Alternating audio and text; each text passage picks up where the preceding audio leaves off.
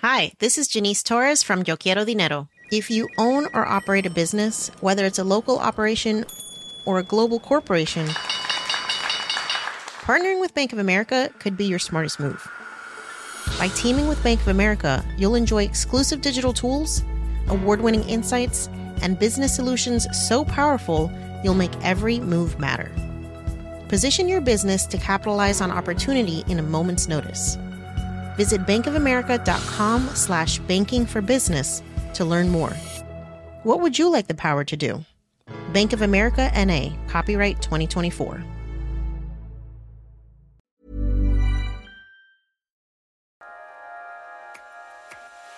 This is Life and Art from FT Weekend. I'm Lila Raptopoulos.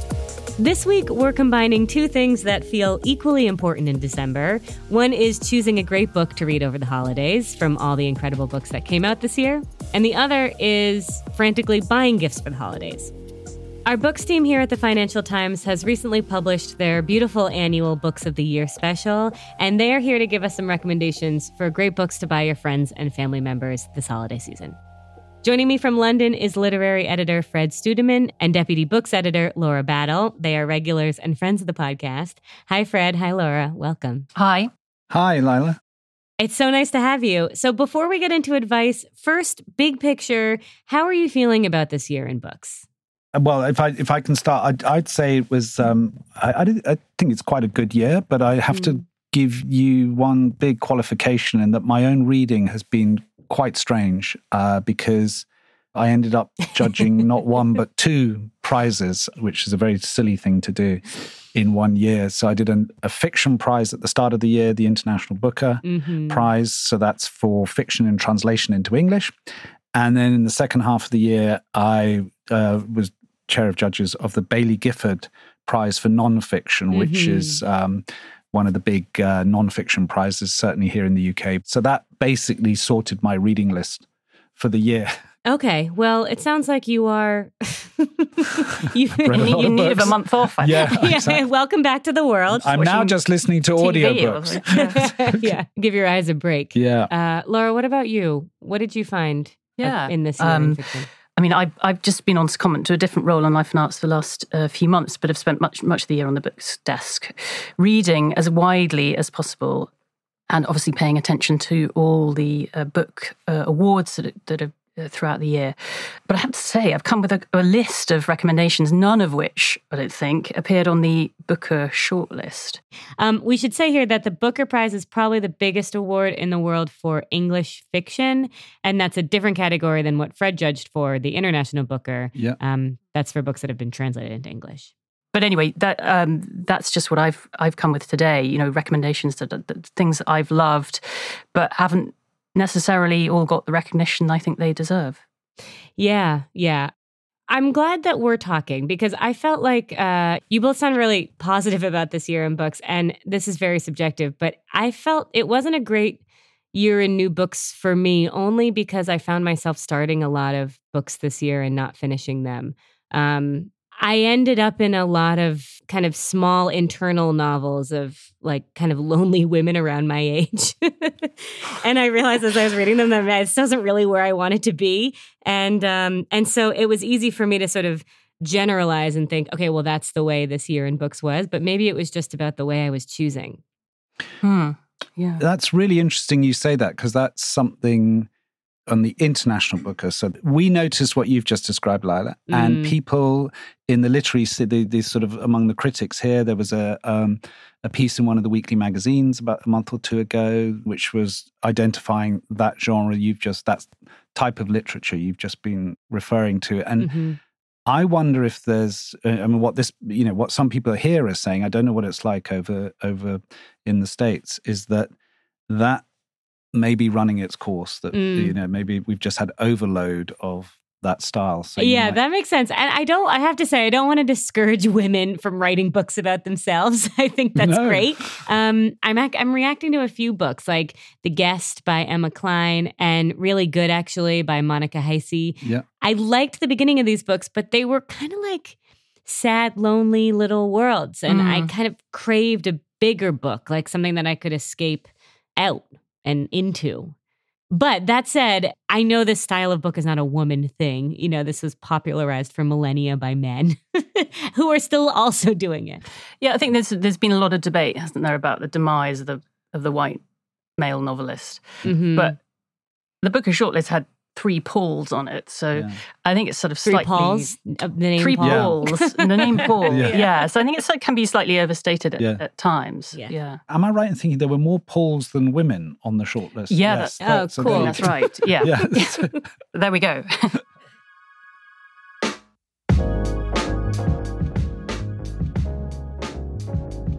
So listeners sent us a ton of questions of people that they're trying to buy books for the holidays, and we sort of grouped them into categories to talk through. We will put all of your recommendations into the show notes so that listeners don't have to worry too much about, I don't know, taking notes while they're commuting or whatever. And so the first category of questions was along the lines of the problem that I had this year, which is that a lot of listeners were asking for a book that would really suck them back into reading fiction. Someone who wrote in called it reader's block, where you kind of can't seem to be able to finish a book. What would you say, Laura? Well, I got a slightly unusual suggestion for this predicament, which is to try a book written for children. I'm halfway through this novel called Impossible Creatures by Katherine Rundell, and I think on this podcast last year, raving about her biography of John Donne, which was written for adults. But she's a celebrated children's author. Mm-hmm. And this new book of hers, is the first in a planned trilogy. And it's about this magical archipelago where mythical creatures like griffins and unicorns still exist alongside humans. But these creatures are starting to die off, and the 2 central characters, their 2 friends, children, the story follows them as they try to find out why. And it's a gripping adventure story, and it's probably perfect for readers between the ages of about 9 and 15. But I'd really urge adults to read this book because it's just so beautifully written. And it's just a sort of very refreshing read. It's a really good idea. I think also a lot of people, like, their memories of really getting sucked into a book were from young adulthood. Yes, exactly. The experience kind of reminds you what it's like to be 12, whatever, and just sink into a book and really be totally unaware of the world. So I think that would be a good way back into reading. Amazing. Yeah. Cool. What about you, Fred? Well, I can't top that, but I mean, one book that I tell you, one book I really enjoyed was House of Doors by Tuan Eng. Yeah, I love that too. Which is sort of quiet in a certain way and it's not very, I mean, it's in a way, am I allowed to even say it's slightly sort of old-fashioned? I mean, it's sort of more traditional in approach, let's put it that way, of how he goes about it. But it's, I really enjoyed that, and that did sort of take me into another world where, I mean, I don't want to give the whole story, but it's a character sort of at a certain point in their life reflecting back to an earlier period in the 1920s, and it's set in East Asia and the various relationships and the hidden truths, but it's done in a way it's very elegantly done. He sort of blends real life, doesn't he, with real... I really enjoyed that. That was a lot, just, you know, that sense of just taken off into a different world and just going with it and enjoying it. Oh, that's great. Our colleague Mark Filipino, the host of FT News Briefing, he wrote in... We all revere Mark. We love Mark. He wrote in because he's concerned about decision fatigue with books. He said, like, you know, one of his biggest barriers to reading is choosing a next book. Like, choosing the next book, it can feel like an uphill battle every time. Do you have any advice for that? It'd be very remiss of us not to recommend the books of the year. Yeah, exactly. I did. That was on the pages of the FT and online.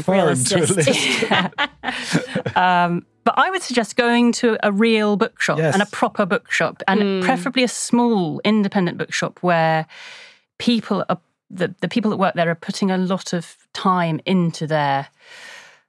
Curation is just a word that's sort of become almost meaningless now, but you know what I mean, that into their selection, that what's on display. I find it, I can wander around huge bookstores and really come away with nothing, and I can go into a small bookshop and just want to buy 20 books. I'd second that. Yeah. It's funny you say that because this is books are one of the few pieces of culture that you can still give as a gift in a physical way. Like an album, right, music is harder now. Movies are harder. A TV show, you can't really give someone a DVD. I don't know. There's something kind of nice about that.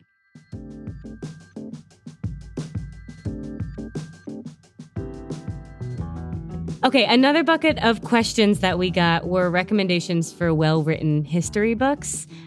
This came from listeners, from FT readers, from colleagues, probably unsurprising from the FT.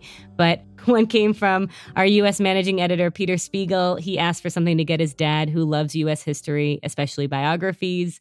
Another listener said that they're looking for books about history where the author writes more like a novelist than like a historian. Fred, you did a lot of nonfiction reading this year. What would you recommend? Oh, there's so many good ones out. We had one, but it's not a short book, but it's beautifully written by a historian called Christopher Clark. It's called Revolutionary Spring, and it's about the revolutions of 1848 in Europe. They're the sort of forgotten revolutions, or the sort of forgotten big events squeezed between, you've got the French Revolution, which changes absolutely everything, and then you've got the First World War, which changes everything, and somewhere in the middle there are these revolutions that happen all across the continent of Europe. And his argument is that they were pretty much all put down, but he says they actually changed everything. It's the prelude to the modern world. And he writes beautifully. He's in command of the big picture, so he tells you sort of why this is important, but he's also a master of telling bits of colourful details. So he takes you into the world of provincial France and what silk weavers were earning and how much their rent was and how much the bread was. And then that explains to you all the social distress. So, I mean, that's sort of, if you like, your big classical, big history book. Laura, what about you? Were there any books that were like history related that really stood out to you this year? Yeah, one that I'd flagged that's got quite a lot of attention and has certainly been very popular among FT staff is Red Memory by Tanya Branigan, which is a really compelling account of China's Cultural Revolution, told through the lives of different individuals. And Tanya Branigan looks at how its legacy has really shaped China today. One very quickly, big American biography, which was really King, A Life by Jonathan Eig. And that is a new biography of Martin Luther King that manages the extraordinary thing that a story, a life that has been so often told, to retell it with a lot of verve, and you're just turning the pages. And it's a fascinating illumination of his life, but also the times in which he lived. It does draw on some new research or some archival material that's been released. So perfect. Does bring something fresh. That sounds great. Okay, so I will ask one quick question from a listener that I'm curious about. A listener said, I feel like a lot of people have someone they want to give a self-help book to, but doing that is quite a statement. Are there fiction alternatives that can deliver certain messages in a softer way? So this person specifically wanted to give a book to a relative who's suffering from social anxiety that wanted to help them see the world as like a more warm, welcoming place. Is there what would be a good approach to that? Maybe a uplifting kind of short novel or something like that? Well, I would have suggested the Catherine Rundle book, Impossible Creatures, which I the children's talked about book. before. Yeah, I think for all the reasons I was explaining before, I think this would be great for somebody like that. It's it's a sort of life-affirming read. Were there other books that felt sort of like you left feeling good from this year? If only. Oh, God. Well, I loved The Fraud by Zadie Smith, and it's a historical novel set in Dickensian London, but it's centered on a really brilliant but thwarted woman called Eliza Touché. So the book examines class and race and disinformation and a lot of the things that concern us now. But Zadie Smith, she's obviously done a huge amount of research, and it's a very clever book and at times very funny book. And I finished it feeling kind of uplifted because it was just such a brilliantly written book. God, you made me want. Great. Yeah. I know. I've been wanting to read that too. Now I want to read it more. I really loved it. Thanks. I'd love to take a few minutes now to give a few book recommendations that would work well for a lot of people as gifts. I was thinking about what books I tend to give as gifts, and one category for me is a book of poems. I think that's like usually a nice gift with like a candle or some socks. Partially because people rarely buy poetry for themselves, and it doesn't really demand a lot of work from the recipient. So if I had a recommendation for a gift, I would, for multiple people or people that you don't know that well, I would say a book of poems. There's a poet, Alex Dimitrov, who lives in New York. He's in his 30s. He writes very relatable poems, both big and small. Sometimes about being on the subway, sometimes about, screens and meetings, and sometimes about love. So that's what I would recommend. Do you have what book would you recommend for either of you? Well, I agree with the poetry thing, and I'm also a complete sucker for those sort of aspirational outdoorsy books. And I happened to see there was a new book out called Cabin, just called Cabin. I think a few years ago there was one called Cabin Porn for the really diehard fans of this, the sort of hardcore fans of this genre. And Cabin is about how to build a retreat in the wilderness. And I find there's something about the holiday season where you sit around and you think, yeah, you're going to totally got time. I'm going to totally make time next year to build a cabin or a treehouse or an igloo. What is my alternate life plan? Yeah, perfect. Yeah, exactly. Do you read those Norwegian sort of wood books? It all started with how to chop wood. I think those books always make fun gifts. Yeah. That's great. I mean, another small one, if you're thinking of with socks and candles, I mean, I think both Laura and I are great fans of Claire Keegan. Oh, yeah. And there was a bit of a debate about whether it fully qualifies as a novella, her latest, the one that came out this year. Cause it's almost it's 50 pages or 60 pages. What is it called? So Late in the Day. So Late in the Day. Yeah. It's really essentially, to be honest with you, it fits your criteria exactly. Like, I think it's really a short story that's been packaged up as if it was a... Beautifully packaged. Packaged, so that, people would be happy to receive that, I'm sure. Yeah, that's good. And her book from 2020, Small Things Like These, was beloved. Yeah, totally. Okay, Fred, Laura, this has been wonderful. Such a delight. I've got a long, long list now for a long list of recipients. So thank you so much, and please come back again soon. Thanks, Thank you.